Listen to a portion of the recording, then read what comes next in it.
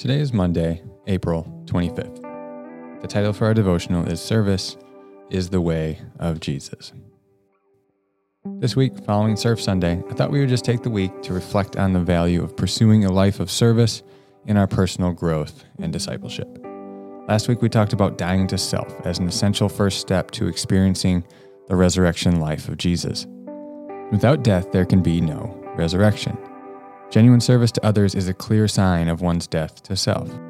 This is both the way that Jesus lived and the way that he taught his followers to live as well.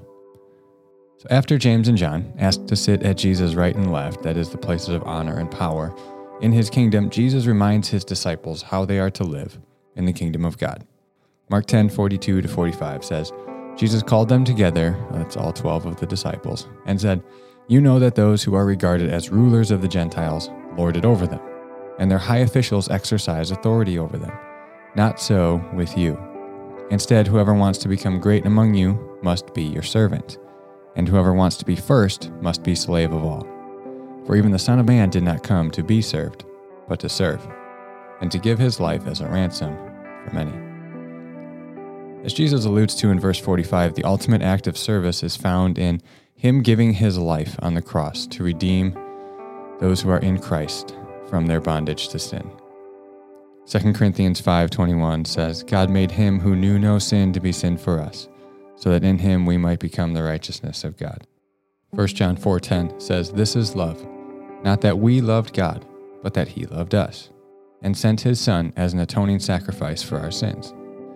Again, Jesus' teaching here is paradoxical and totally counterintuitive. One would think the way to become great is to climb the ladder, gain power and notoriety, win by any means necessary. Yet the way of Jesus is service, being a, quote, slave of all, as he said.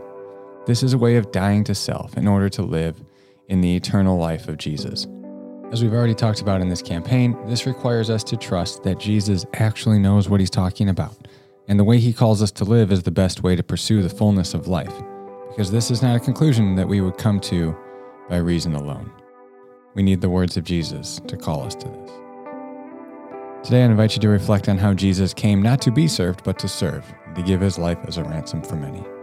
Allow his example of being willing to serve, even though he held the highest, most privileged status.